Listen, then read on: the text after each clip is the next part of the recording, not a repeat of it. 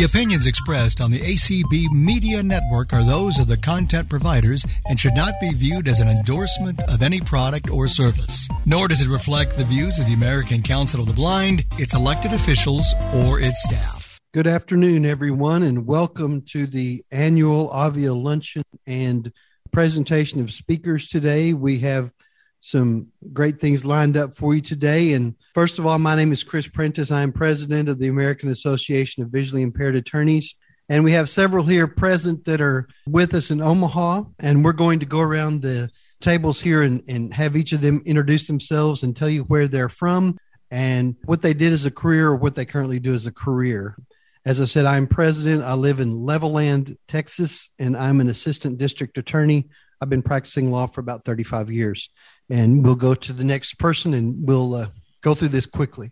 I'm Steve Mendelson. I'm a retired attorney. I spent my career working in disability rights area in various capacities. And now I spend my time as a retiree, mostly just annoying people on behalf of good causes. Hi, I'm Swapananda Kumar. I am the advocacy specialist here at ACB, and I'm from DC.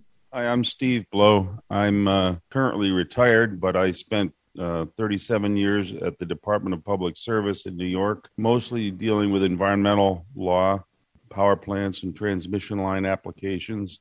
And then after my 2-year bar, I worked for a private law firm for 21 months doing the same thing. So I liked retirement so much, I retired twice. Good afternoon and good evening to our friends in the UK. My name is Chris Bell. I currently live in the state of North Carolina. I'm a retired attorney. I did disability rights law in several capacities for many years. I was involved in the writing of the Americans with Disabilities Act, and I oversaw the regulations promulgated by the U.S. Equal Employment Opportunity Commission. And I then went into private practice representing employers and training employers on compliance with the ADA and helping them with ADA issues. And then I retired, and now, like Mr. Mendelson, I harass people on disability issues for the American Council of the Blind. This is Hazel Fields. I'm from Columbia, Missouri, and I had 2 jobs before going to law school, one with the state of Missouri and one with the federal government. Then I went to law school, and then I went into private practice, and I'm mostly retired now. But I did practice some family law, and now I want to become more involved with blindness organizations. So I am currently president of the Tiger Council of the Blind in Columbia. Thank you. I'm Ellen Telker. I'm from Milford, Connecticut. I practiced as a solo practitioner before I retired. And I did family law and some Social Security and a little bit of ADA stuff. And now I'm currently president of the American Council of the Blind of Connecticut. And so that's my story. Last but not least. I'm Eric. I'm from San Antonio. I work in cybersecurity. That's all I got. Thank you, Eric. Appreciate you being here with us today. I'm going to turn the mic over to Steve Mendelson. He's going to introduce our special guest speaker today, and we will move forward with that. Steve? Good afternoon, everyone, and thank you for joining us. I shouldn't say good afternoon to everyone because we have here today a wonderful opportunity to hear from a guest speaker for whom it's evening because he's joining us from London, and that is Barrister Adal Ibrar, who will tell us about his career, about some of the different structural issues and some of the similarities between practices of law in the UK and in the US, and about his experiences as a blind person getting an education and doing his work. So without further ado, I'm going to introduce and express our profound gratitude to Adal for being with us. We're only sorry that he couldn't be here in person as he had initially planned to do. We would have taken him to his first baseball game last night, but that wasn't possible. But hopefully it will be in the future. So Adal, welcome and thank you, and the floor is yours. Thank you very much, Steve, and thank you to the ACB and the Lawyers Division for hosting and allowing me to speak to you guys today. As Steve has said, apologies that I can't be with you in person. Unfortunately, our friend COVID has stepped in just as I was about to board the plane. That has left me speaking to you remotely, and as Steve says, hopefully I can join you all next year, I understand, in Chicago for next year's conference. Now, I also have a colleague, Jeremy Brown, who will hopefully be joining us. I'm not sure if he's on the link. I can't see him at the moment. Hopefully, Jeremy can join us later. Wonders of technology being what they are. So for today, I've got a few topics lined up, and I'm happy to take questions from anybody throughout. So if anybody wants to raise their hand, hopefully the host can let me know. And if anybody in the Omaha room wishes to ask any questions, please don't hesitate at any point just to stop me, and I'll be happy to answer any questions. So I want to start off today by just discussing the structure of the legal system in the UK. And briefly, the key differences are that the system here is separated into two component parts. So you have solicitors and then you have barristers. And in simple terms, solicitors deal with the day-to-day litigation of a case, and barristers are the trial advocates. That's been the historical position for many centuries, though over the past 30 odd years, this has somewhat changed, and there is now somewhat of a bleed through, whereas there are solicitors who can conduct advocacy in the higher courts, whereas they couldn't in the past, and there are barristers who can conduct litigation, whereas it was something that they would not do in the past. In the case of barristers conducting litigation, I'm one of the less than, I believe, 5% of barristers who do conduct litigation.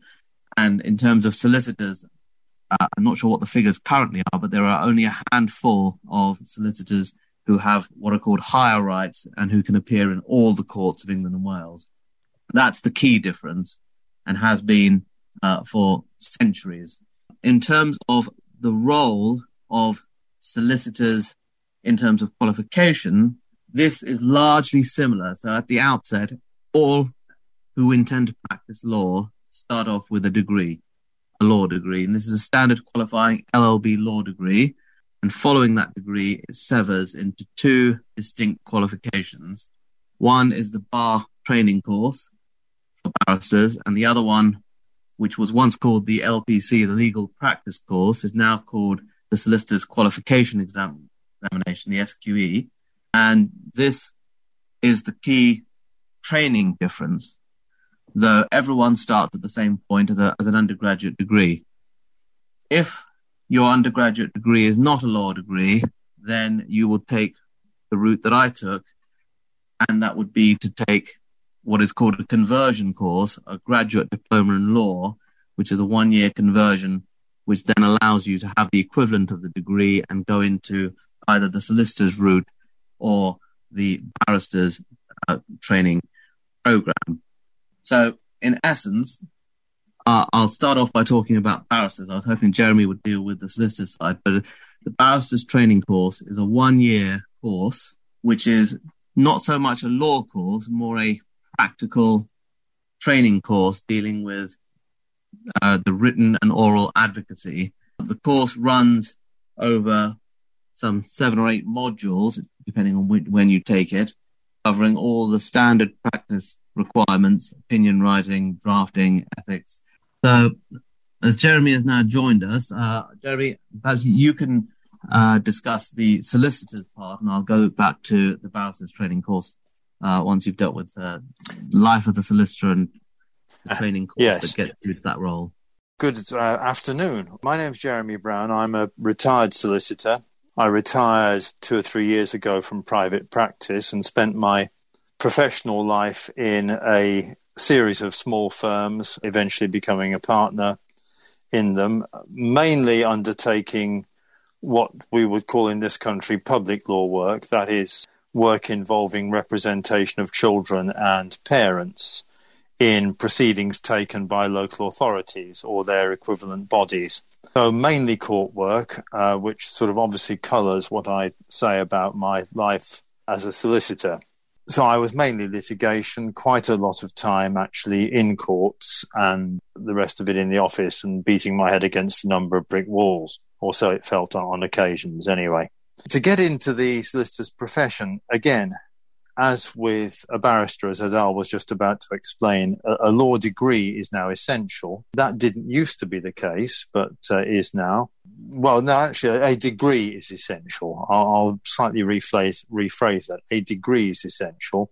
And there are then two potential ways into the profession, depending on what degree you have. So if you have a law degree, you then move on to a 1-year training course, which is called the legal practice course, and that's run by a number of institutions, to then sit exams at the end of that course.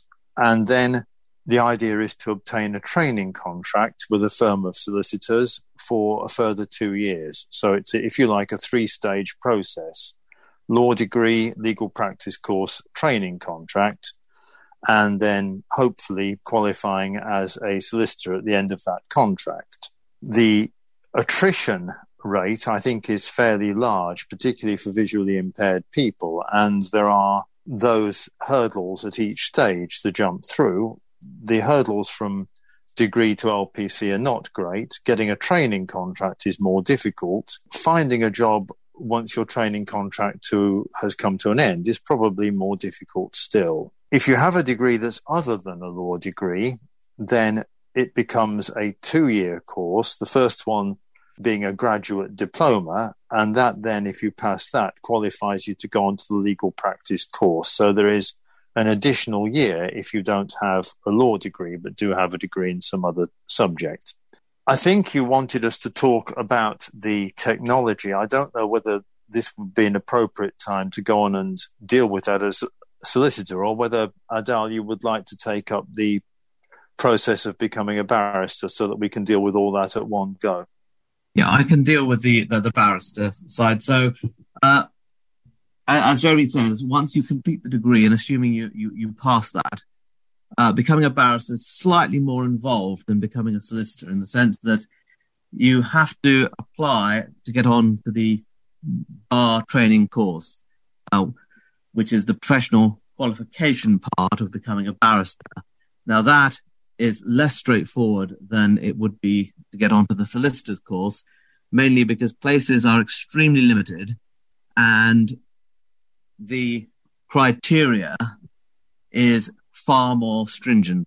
So there are around about 12,000 barristers in the UK practicing at the moment. In comparison, there are approximately 180,000 solicitors practicing. The number of barristers in practice hasn't changed significantly over the past 10 years, whereas the number of solicitors has gone up by approximately 50%. So the requirement, firstly, there is the academic requirement, which those who want to become a barrister need to fulfill, and largely that is the requirement to have generally a first-class degree. The other more difficult requirement to fulfill for the average candidate is the cost requirement. The cost requirement to become a barrister is quite prohibitive, in that it is far more expensive. It is twice the cost of a degree, or it was when I certainly did it. And unless you have a scholarship, only the very wealthiest families can send their children in to practice law. And this has become one of the major criticisms of the barrister's profession, in that generally most are white and are male and are of the more wealthy families. And it's become a fashion, I say, from my recent experience of bar school, that a lot of foreign students attend the UK bar qualifications merely as a status symbol. And I can recall a handful of students telling me that they had no intention of practicing law, and they simply wanted to attend the course so that their parents, who were aristocrats in foreign jurisdictions, could simply show them off as British barristers. And this is a bit of a problem which the regulators in this country and the educational institutions are trying to address. So those are the hurdles in getting in. Anyone who wishes to become a barrister in the UK has to join one of the 4 Inns of Court. The joining process is relatively straightforward, but as part of your qualification process, there are a series of lectures or dinners that one must sit over the period of the year whilst you're taking the bar training course. And these are traditional dinners, which one attends for normally up to 2 hours, and they cover normally attending judges and lecturers and whatnot. It is more a historical relic of the past, a means of socializing with the upper classes and judges, and effectively the route into the bar. And anyone who attends them will say that they are more a hurdle, or more often than not, when I was attending, they are a good time to catch up on sleep from the long day of study. But they are, and everyone must attend them. If you can get through that level, then there is the final stage of qualification as a barrister, which is the practical stage, very similar to that solicitors have. It is a requirement that you have to become a pupil to a barrister for a period of 1 year, and then you remain under supervision for the first 3 years of your practice before you're let loose on your own in front of the general public. And this is the most difficult part, particularly for those who are visually impaired. There was a time where obtaining pupillage was straightforward as approaching a chambers, and they would take you on and wouldn't have to pay you. But now they have to actually pay you. Effectively, a senior barrister has to dip into his own pocket for a year and pay you an ever-increasing salary for that period of time. It has become far more difficult. And this is also another criticism that friends and friends of friends effectively get into the profession through that route, whereas others who don't have the connections that the older families would have are somewhat disadvantaged. And I'll go on to talk about technology and the use of technology in practice when I come to discuss my life as a practicing barrister. But I'll go to Jeremy, who can talk to you about the solicitor's life before I get to that. I think it's fair to say that one of the hurdles, again, to becoming a solicitor is the cost of doing so. In this country, we have, as I believe you do in the States, student loans, which when you obtain a degree or when you're taking a degree, you're eligible for a student loan, and that is repayable over your lifetime once your salary reaches a certain amount. For the graduate diploma and legal practice course, those student loans are not available. So you may spend 1 or 2 years as a student without any government student loan financial backing at all.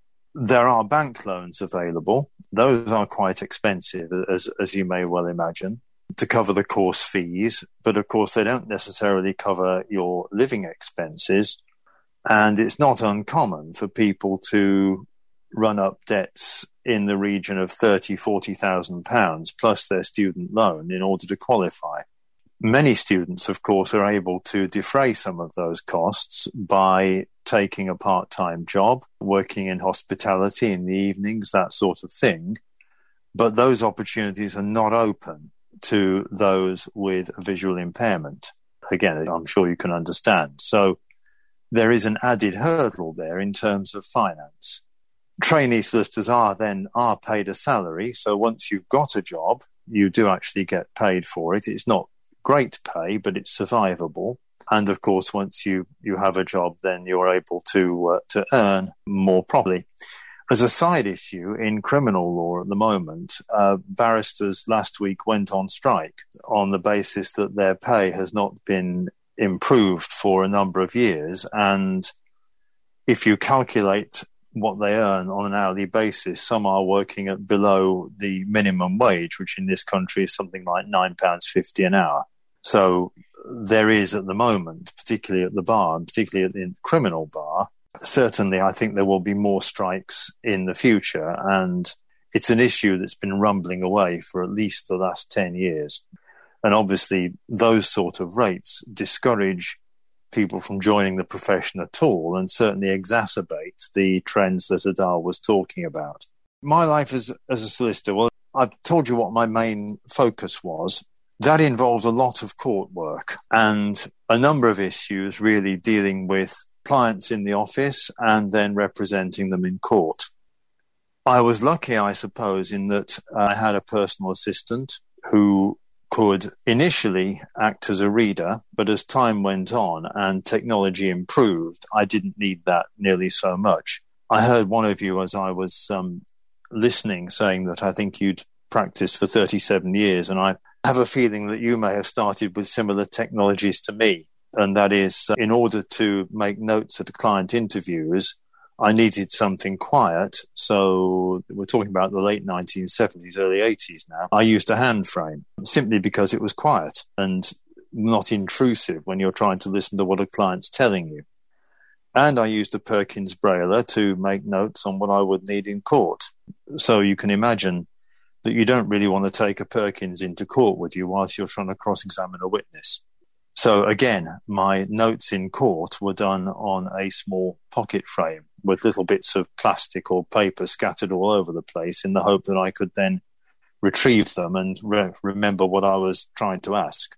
By and large, it worked as a system coupled with a reader to read files to me when I needed them. But obviously, as time goes on, you become more confident in what you actually need and also learn what you don't need, which is a considerable time saver.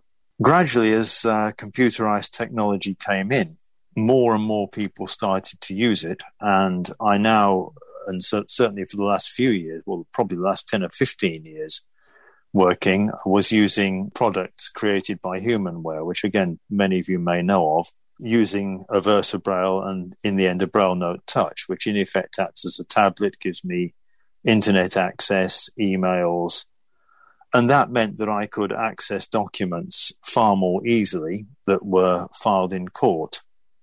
One of the difficulties of working in care proceedings, public law proceedings involving children, is that the documents sent into court tend to probably increase in size as you go along, and you can wind up with a bundle before the judge that's over 1,000 pages long. Now, I found that personally just impossible to deal with. Very difficult to work your way through a bundle of that sort of length, and very difficult to identify documents as you go along. So I developed a system in the end of putting the documents I needed on memory stick and just simply taking those with me, and anything that cropped up in court that I suddenly found I needed, I'd just have to get as I went along. So I'd take the index and I'd take all the documents that I thought I would need.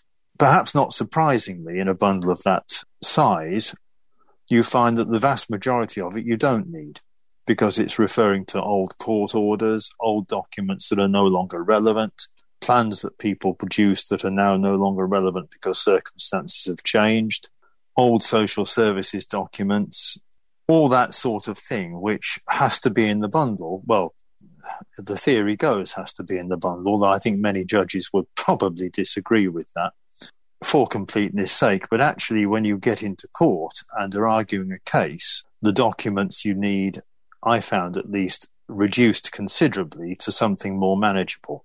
So I would use, as I say, the Braille Note Touch plus a memory stick. Life was considerably easier when, as now, most things are done by email. The firm I was with is now completely paperless.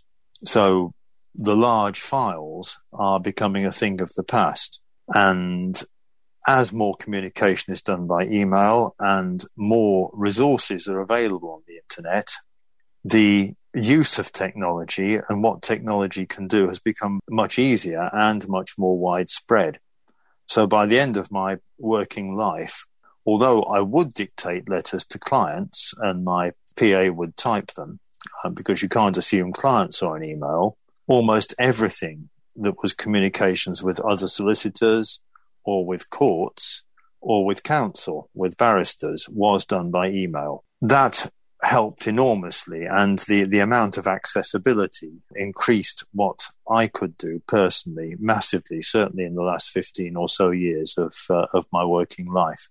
The other aspect, I suppose, which has been much more recent and brought on really by COVID, has been the use by courts of remote hearings. I don't know whether you saw it in the States, but these things can have their pitfalls. And there was, over here at least, on the news a lawyer in, I think, Texas, whose screensaver was a cat, and the judge couldn't get rid of this cat off the screen, and that caused considerable difficulties and amusement. Well, thankfully, I didn't have that. And actually, I found remote hearings quite easy to deal with. The only thing you have to be aware of, and I'm totally blind, is where you direct the camera. Otherwise, it sort of shows the wall behind you or something of that sort. And the judge has to say, look, left a bit, right a bit, until you get it right. But once you've worked that out, it's fine. As an aside, one of the interesting things of remote hearings, and one of the arguments that have been put up over the years, and was certainly prevalent when I came into the profession, is that visually impaired lawyers were at a disadvantage in court because they could not see the body language of a witness. Now, my counter to that was, well, actually, if people want to lie, they're going to concentrate far more on how they look than on what they say and how they sound. And I found that was held pretty true over the years. But one of the consequences of remote hearings is that judges have started to think in terms of, well, I can't actually now see the body language of the witness. So what was an argument for many years is, I think, now gradually dissipating, simply because in a remote hearing, you may see the witness's face, you can hear what they say, but you can't see the witness in the witness box in the same way that you can in open court. Most remote hearings at the moment are used for case management, but not exclusively. And Adal, you've probably had more experience than I have. I think that's me for the moment. Please interrupt with any questions that you think fit, but I'll pass back to Adal. Jeremy, I had a question for you right quick. This is Chris, and the work that was done as in representing families and children, was that like in abuse and neglect cases, like what we would call Children's Protective Services type cases here? Yes, that's right. Yes. And what about, y'all talk about barristers and solicitors. Are there attorneys that do primarily office practice, like writing wills and drafting contracts and that sort of thing? Yes, but very much so. And what is confusing is that in many courts, both solicitors and barristers have rights of audience, so can attend to represent clients. But in some of the higher courts, only barristers have those rights of audience. And we also have different rules for criminal cases and civil cases. So, for instance, in all criminal cases start in the magistrate's court, which is in front of a lay bench usually. Everybody has a right of audience there. When you get to the Crown Court, which is the next level up and where the majority of all serious trials are held, barristers have rights of audience, but you have to specially qualify as a solicitor if you want a right of audience there. And it was one that I never took up. So all my representation was in civil cases, and as you say, mainly in what you would call child protection matters. Yes. Charles has his hand raised. Charles, go ahead. I heard the discussion of the costs of becoming a barrister or a solicitor, which can be prohibitive. Now, I attended law school between 1968 and 71, and I had a very friendly rehabilitation counselor who arranged benefits which largely paid for living costs and costs of supplies, etc. And I have been familiar with the tendency of some rehabilitation counselors to be more strict about how they allocate funds for students.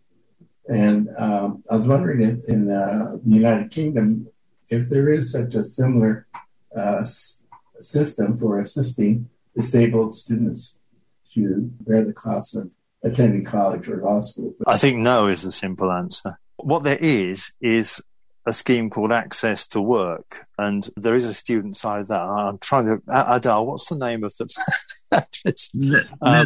There is a scheme for students. So when you're at university or college, there's something called the Disabled Students Allowance, and this is a government fund which will allow students to obtain additional equipment and resources. So if you need JAWS or ZoomText or some other equipment, at university or college, that fund will allow you to be able to purchase it. It will also cover things like an assistant or a reader that you may need, and it will assess you for other adaptations that might be needed during your education, such as additional time during examinations, a separate room, and things like that.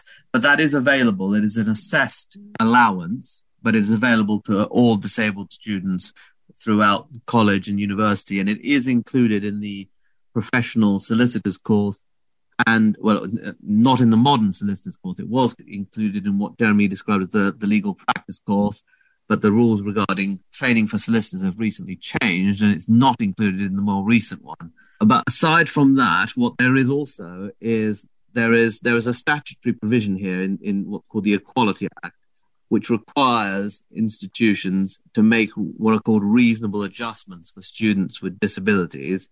And this puts an onus on the institution, so the university or college, to make adaptations for you. And that may include providing you with material in Braille or in large print or in electronic form or in any other form that might assist.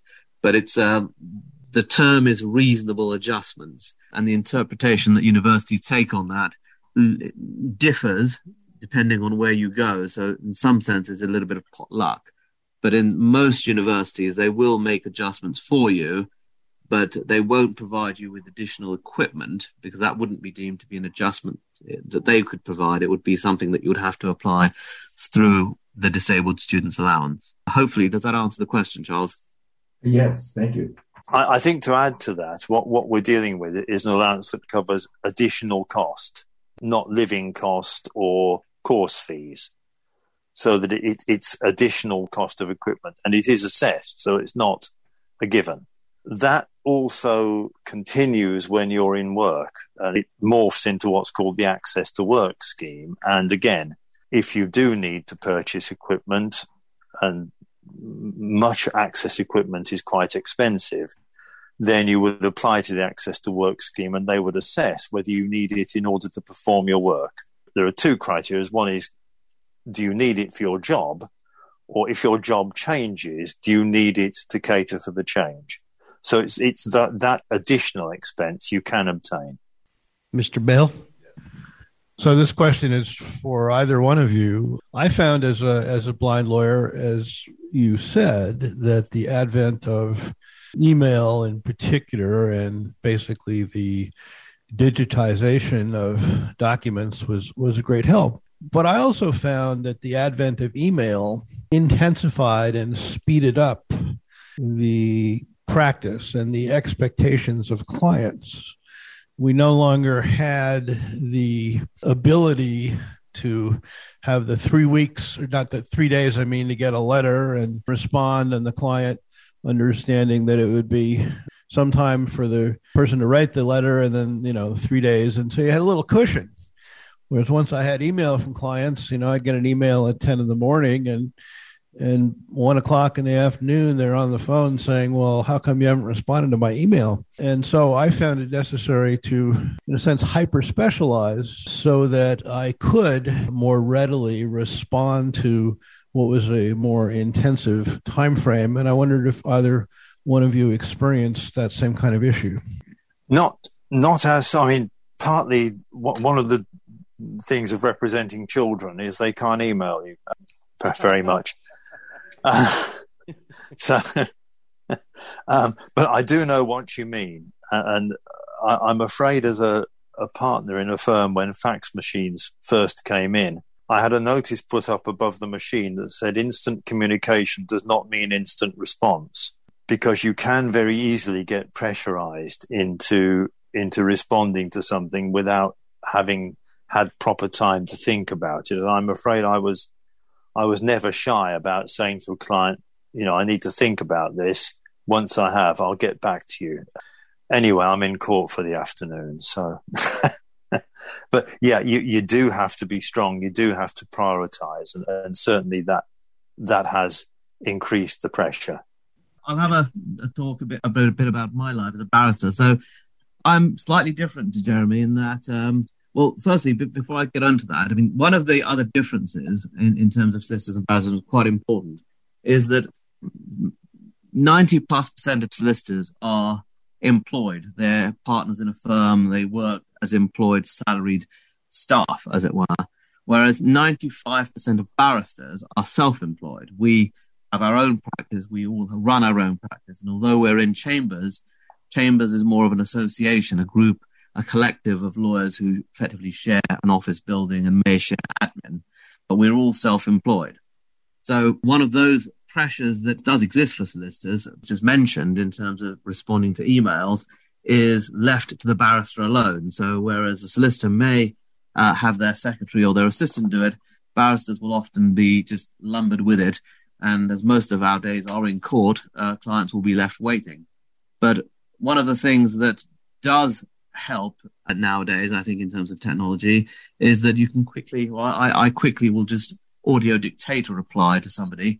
And a lot of my clients nowadays will want to communicate with me on WhatsApp or on some other social media platform. So they'll often just send me voice notes. And I think I've had about 30 today from a solicitor wanting me to do a case on Thursday. And it's a case of just listening to them through the day and just responding. But that's one of the, I suppose, pluses and minuses of modern technology.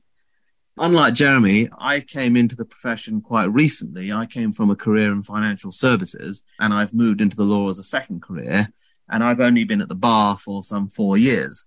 In terms of technology, because most of my work is in court, I am lumbered with the day-to-day use of thousands of pages of bundles, and I had the pleasure of picking up a 5,000-page bundle only a couple of weeks ago, and navigating 5,000 pages through a lengthy court hearing is extremely difficult if you're visually impaired. In terms of technology, I cart a laptop around with me, but I'm rapidly getting to the point that I think I need to carry 2 laptops, one to be able to navigate bundles and documents, and the other one to navigate my own notes. And I think that's one of the interesting things that technology offers and detracts. So a lot of my colleagues will walk around with 5 or 6 lever arch files. I don't have to trouble myself with the back pains that are associated with that, but I do have to navigate them in a different way. My day in terms of technology, JAWS and Zoom Text, and what is surprisingly improved as the Microsoft magnifier and narrator tool that come with Windows now, but they can only offer limited assistance in terms of what documents can be read. I often get sent bundles, as I say, that run to thousands of pages, which somebody has just shoved under a scanner and scanned. They haven't been properly scanned in terms of text recognition, and the OCR has not been run, so the computer will read them as images. So I would often have to spend many hours reconverting large documents into accessible documents. And one of the pros of the COVID situation has been that courts in this country are now pushing for digital online platforms for submission of documents, whereas in the past it was all paper. But this is not a complete system. So in the UK, my practice is a general common law practice. I do the whole remit of crime and civil and family, including some of what Jeremy does in terms of what our care and children practices. And some courts have a complete digital system, whereas everything is put online and is fully accessible, well, almost fully accessible. And other courts have nothing online and it's paper all the way. So this inconsistency in the court system in the UK is problematic, to say the least, if you're visually impaired, and is certainly problematic if you're somebody who's wanting to come into the profession. Most firms have great difficulty, solicitors' firms have great difficulty in making those reasonable adjustments for visually impaired candidates, because often when you're new in practice, you don't really know what you need, because the practice of law is quite different for every lawyer, and everyone who's visually impaired doesn't have the same needs and the same capabilities of technology. Technology being disparate and not cohesive in terms of the assistive technology that's out there poses significant problems for new entrants into the profession. And I've had discussions over the last few weeks with several young students who want to come into practice law, but are deterred by the limited accessibility of material. Of course, in the US, you have the same accessibility in terms of material issues that we have. Like you, we have LexisNexis and the Thomson Reuters Westlaw for research purposes, but that's useful, but it's not the be-all and end-all of research. Not everything is on there. And only a few weeks ago, I had somebody ask me to research something from the 17th century, and you can appreciate that researching law books from the 17th century are not going to be on Westlaw. So trawling the libraries of the Inns of Court is not a fun task if you're visually impaired, and the material is barely readable to those who have full sight. So in terms of my technology, as I say, I use JAWS and ZoomText to access material. The other significant practical issue is that in the UK, the courts are generally not blind accessible. They call themselves accessible because they have lifts. They're not talking lifts in most of the time. And one of the things we'll come to talk about in a minute is what we've been doing as the Society of Visually Impaired Lawyers to expand accessibility within the court system. Just navigating courts in this country can be an arduous and tedious task in itself. I was in the High Court last Wednesday. There are 80 plus courts in the building. There is practically no lighting through most of the building because it's a building which is several hundred years old and they refuse to modernize it. And when you enter the building, they give you a printed map to find where you're going, which is very helpful if you're visually impaired, as you can appreciate.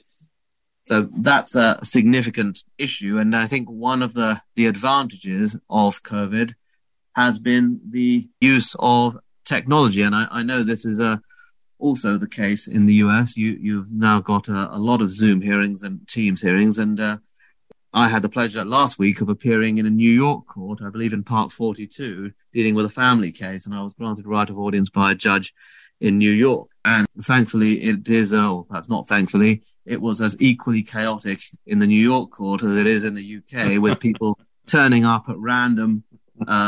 Somebody turned up from a hearing from the week before, and several other people turned up when they thought their hearing was that day and it wasn't due for 3 weeks.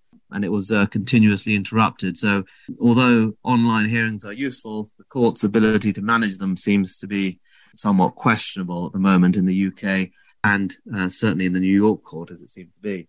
And I think Jeremy mentioned the incident of the cat, which I think everybody saw on YouTube and TikTok. I think one of the interesting, or perhaps not so interesting for the judge, hearings that I had several months ago, somebody had just crawled out of bed and he didn't really seem to know what he was doing with his computer. He was fully sighted, so he had no excuse. And the camera was pointing downwards and he had no pants. So that was an interesting side for a judge there. But technology has its uses, and for many visually impaired students, or many visually impaired lawyers, the attendance at court is usually, I've found from speaking to other lawyers, the most difficult part. The getting to court and messing around with the travel and the accessibility or lack thereof in court buildings has all now been diminished by Zoom and Teams hearings, which save considerable amount of time. I can now appear by remote hearing in two courts 500 miles apart in the same day, which is something I could never do before. And I think for a lot of potential entrants who are visually impaired into the profession, I think the increase in remote hearings going forward would be very welcomed, I think. I would agree with that. I think that, as you say, accessibility to courts is a problem. Simply getting to and from courts, because the number of courts have been reduced, the number of court buildings have been reduced in an attempt to centralise. And not only do lawyers have problems getting to and from courts, but the general public do as well in many cases. And it is accessibility generally is a problem. I think Jeremy mentioned that barristers are currently on strike. Now, this is the criminal barristers. As in the US, I think you have what's called a public defender scheme, I think. In criminal cases in the UK, there is an entitlement, particularly in serious criminal cases, for the defendant to receive public funding for their lawyers. But that public funding in criminal cases is abysmal and has led to a significant decline in criminal practitioners. If anybody is interested in transferring to the UK legal profession, criminal law is not the way to go if you're going to make any money. The average criminal practitioner is not going to be earning, particularly on the junior end, any more than what would be about $30,000 a year, and they would have to be working their butts off every single day to get that, I would think. And that's an unfortunate further deterrent for those who are visually impaired coming to the profession, because there will be additional expenses of travel. And if you're only getting paid £7 or £8 an hour for the work you do, the additional costs of travel and accessibility and other associated costs for those with visual impairments is a serious detractor for coming into the profession. Now, there is very little publicly funded civil legal aid, as it were.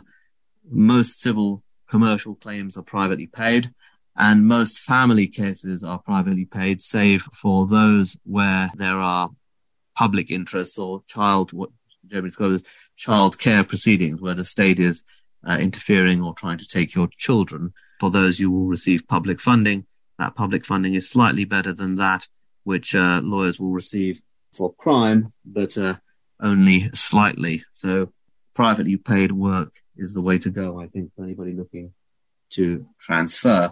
Other technology that I use, I found that an interesting side note appearing in court on a day-to-day basis is that I think it's slightly different in the US, where you have a lectern where you will stand to make submissions, or when you're cross-examining or examining witnesses. In the English courts, certainly in the lower courts, you are basically left at a table, and having to stand up for 6 hours at a table when your screen is about 2 foot below you is quite a difficult task. So what I've actually done is created a portable lectern, which I carry around with me for all court hearings. That adds about another 5 kilograms of weight, but it's a useful tool because I can stand for many hours and not have to reach down or stretch down or look down at a screen.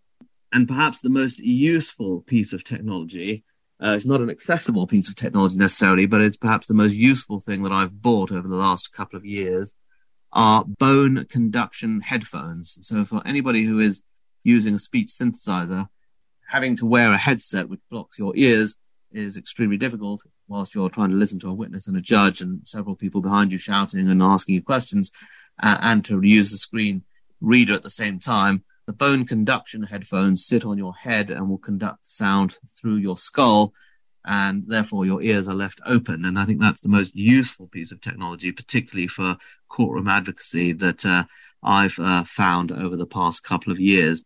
It'd certainly be interesting to hear from those who are trial advocates amongst the group here as to what technology you will use and how you've adapted to work within your day-to-day lives. But I think those are the main parts of my day. My day is spent, say, in and out of court. I try to avoid the interaction with clients that Jeremy has on a day-to-day basis with emails, but the use of social media and communication is very useful, and I would endorse that for clients, particularly as one of the things I find is that sending 10-page letters to clients which they'll never read it seems to be a fruitless and pointless exercise. So I've started to send WhatsApp voice notes as my after hearing attendance notes to clients, because I know they'll at least listen to them, and I can at least check that they have listened to them for future reference. But any questions on that before we move on to discuss the Soval Society in the UK? Steve? Thank you both for a very interesting presentation. I'm interested if you could comment on some attitudinal factors. For example, when I was a legal aid lawyer, I found that I experienced less discrimination, less suspicion on account of my blindness, and less doubt about me as a person from my clients than perhaps from any other group of people I've ever had to deal with in my life. Can you talk about the response or the impact on the response that visual impairment has had in your relationship with those for whom you act, with the solicitors who instruct you, and with the judges? I think, speaking for myself, it may be that I've been lucky, but apart from in very, very early in my profession, I've not had a problem. And I think the reason is that if a client comes to a solicitor, then they kind of assume a degree of competency. Now, maybe that assumption has been eroded over the years, but it wasn't something that I've never had a client ask me, can you represent me as a visually impaired person? I've never had that question asked. I think if they had asked, I'd have told them they were in the wrong place, possibly. and they could go somewhere else if they wanted to. I may not have been that polite about it. So that's been not a problem. I have had the odd problem with a judge, and I found that you just have to stick to your guns. So a judge will say, well, why can't you do this, Mr. Brown? Or why can't you access that document? And I'll say, well, give me a moment and I will be able to, but it's not going to be as quick perhaps as somebody who's just flicking a page and got it in front of them. And gradually, again, it's difficult when it happens, but you kind of just have to get through it. And you tend to find that a judge will only do that once. And usually it's because they want to assert their authority and power over the proceedings rather than specifically to get at you. And you can then hear them starting to get at the other advocates in court in a similar way. So generally they may use that, but it's not specifically aimed at you. They've just got it in for everybody that day. Other lawyers, again, I've not had a problem.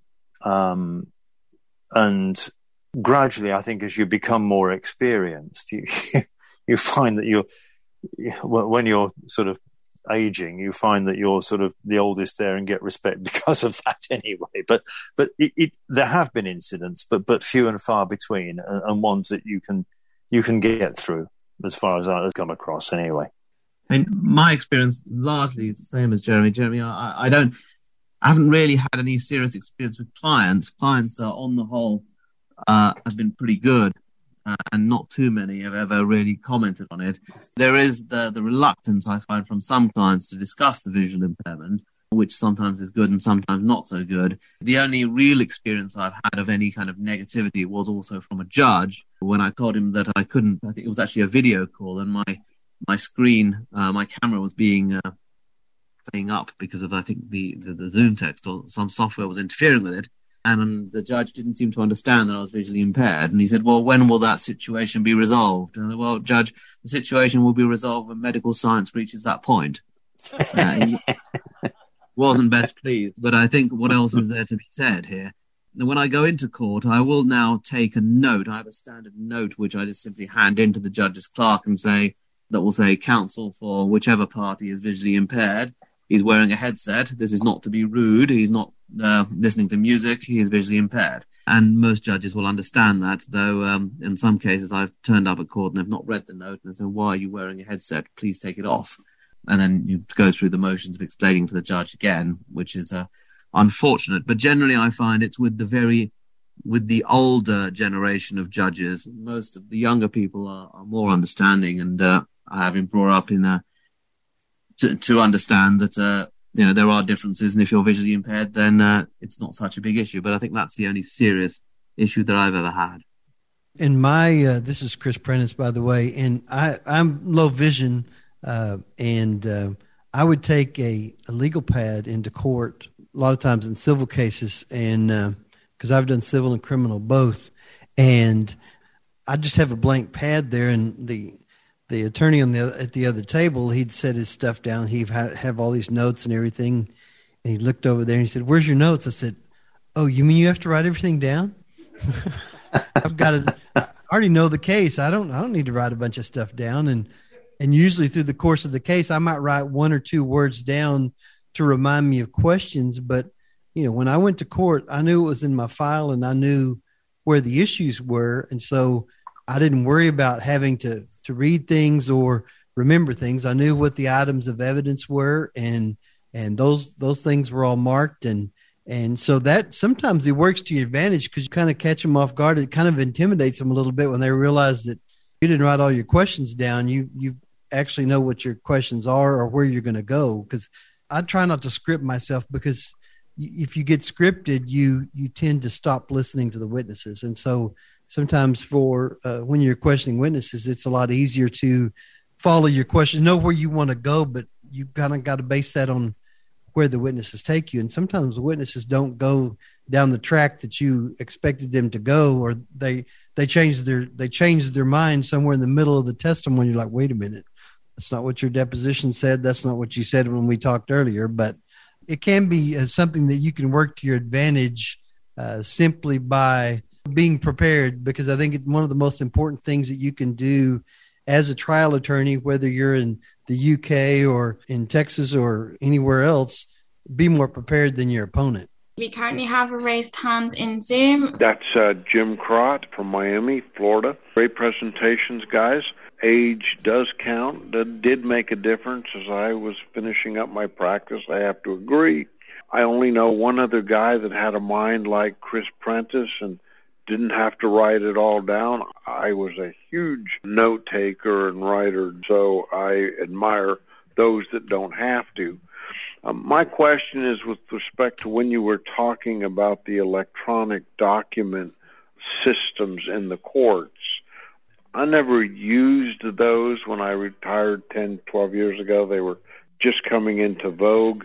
But most of them in the states that I got familiar with were graphic-based to even use, and thus really not usable by blind folk.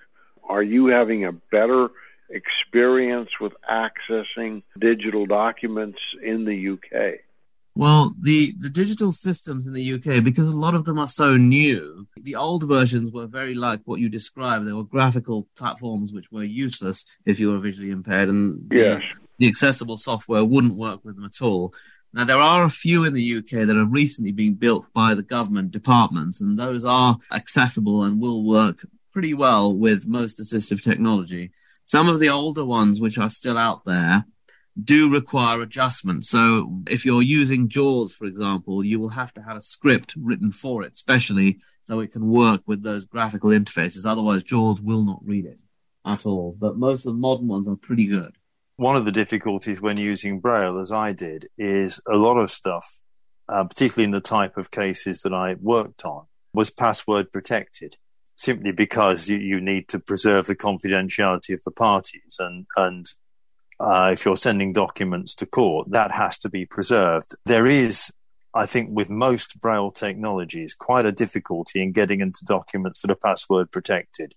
Certainly I found that. So I would have to actually get my PA to get the document and then send it to me in unprotected form once she'd got the password. So that is a problem with that sort of document. And I think will continue to be. Interestingly, the Civil Justice Council in this country, who govern court rules and things, are starting to think about how they can use wider technologies in court proceedings. And one of the things I think Sovil is going to be very much involved in is designing accessibility into the system from the start, which is much easier than trying to graft accessibility onto something that already exists. So hopefully we'll have that opportunity when they actually start looking at these things on a more coherent basis than exists at the moment. But there is actually a willingness for the government to look at accessibility issues at the front end. I don't know that willingness would be the word, more an acceptance that the Equality Act says that they probably should would be better. And, of course, an underlying agenda that there just may not be the resources to do it. So it's going to be a battle. We've been fighting the ADA for almost 35 years now, and it's still far from done here. So, Jeremy, we haven't got a lot more time. I know there's another meeting. So do you want to briefly talk about Sovil and history and what we do? Very briefly, I mean, Sovil has been going since about 1976, 77, and actually resulted from some research that I did when I was trying to avoid actual work after being a student, and looked at visually impaired lawyers and their needs, and found that so many lawyers were around, all using different methods to work, different ways of doing things. And I felt that essentially there should be a networking organization to try and look at best practice, to try and simply pool knowledge. So that's how it came about originally. I suppose the main issues that we've been dealing with over the years, and this is a constant theme, is accessibility. Many organizations, as you all know, design their websites, design their online activities without really any thought as to how they can be accessible to visually impaired people. And that's the same with the legal profession. So we have a constant battle with accessibility of documents, accessibility of online facilities, accessibility of websites, and banging the drum that it's quite simple if you design it in is a difficult drum to bang because, of course, most organizations don't even think to consult you. So I think we're doing better now than we did, particularly with the court service. But as I say, it is a constant battle and one of the issues that we're dealing with regularly. Also, again, a constant battle is actually the making available of information. That is easier now, as we've described through technologies I'm sure you've experienced as well. But it's by no means perfect. And again, some organizations will make information available in forms that are really not accessible. So again, that's another issue that is constant. The third issue that we're coming across at the moment, and is reasonably new, is the qualification exams for solicitors, which are now with a different format and run by an organization which is a privately based organization who have started to undertake their own views as to what does and does not constitute a reasonable adjustment. Now, this isn't just a visual impairment issue, and we've joined with other disabled groups to try and ensure that these examination papers are accessible. And that is everything from being computer readable, being readable through JAWS, being able to be put in Braille if necessary, to time, to the facilities that are available for taking an examination because they are supposed to happen centrally, to the time taken for taking an examination, and to what the organization will decide are reasonable adjustments. And one of the problems we've had recently, and again, which we're trying to get to the bottom of at the moment, is that the organization concerned has what they call liaison officers, and they encourage applicants when applying for the exam to state whether or not they need reasonable adjustments and what they need. And originally we were told that there would then be a negotiation. Well, that's fair enough as to what might or might not be possible. What we found is that the officers are asking for independent evidence that the reasonable adjustment is necessary. And that's not just evidence that somebody is, say, visually impaired, but it's evident, if you like, has to take the form of an assessment of that person. Now, those assessments, there aren't those who are able to do them. They don't exist. And even if the only possibility is people who work in access to work, they can do assessments. But those take months, by which time you've missed the examination window. So we have, at the moment, really quite a big issue with qualification examinations. Now, I think those are probably the three main things, two of which are just ongoing, and one of which has cropped up, and stupidly and unnecessarily cropped up, because a little bit of forethought, a little bit of work with the regulatory authorities beforehand would have probably avoided that problem. And it's now a problem, and it needs to be dealt with. Adal, have I missed things? No, but we've certainly run out of time. We've overrun, so apologies to everyone for overrunning our time. Thank you very much to everybody, the ACB and the Lawyers Group, and Steve. Thank you very much. Indeed. Apologies that we couldn't be with you. Hopefully, one of you guys, if willing, could give a reciprocal talk to the Society of Visually Impaired Lawyers in London, either in person or by Zoom, and certainly something we can discuss, as we are trying to build links with as many visually impaired groups around the world to assist lawyers, new lawyers, those who have lost their vision, or those who are looking to come into the profession, looking for any assistance that we can provide or that others can share amongst them. So thank you all very much. If there are any further questions, I don't want to overrun your next meeting, but if there are any further questions, I think Steve Mendelson has my email address and would be happy to answer any questions that anyone may have. Likewise, anything can be passed on to me as well. Adal and Jeremy, thank y'all so much for joining us today. Adal, sorry you couldn't come in person, but maybe next year, and we can certainly talk about having one of us participate in one of your meetings over there. I think that would be great, and continue the dialogue. And thank you to everyone who's listened and participated here on ACB Media and on Zoom and here in the room in Omaha. Thank y'all so much, and we appreciate your participation and your activities with the American Association of Visually Impaired Attorneys. Thanks to everyone, and everyone have a great day and a great summer.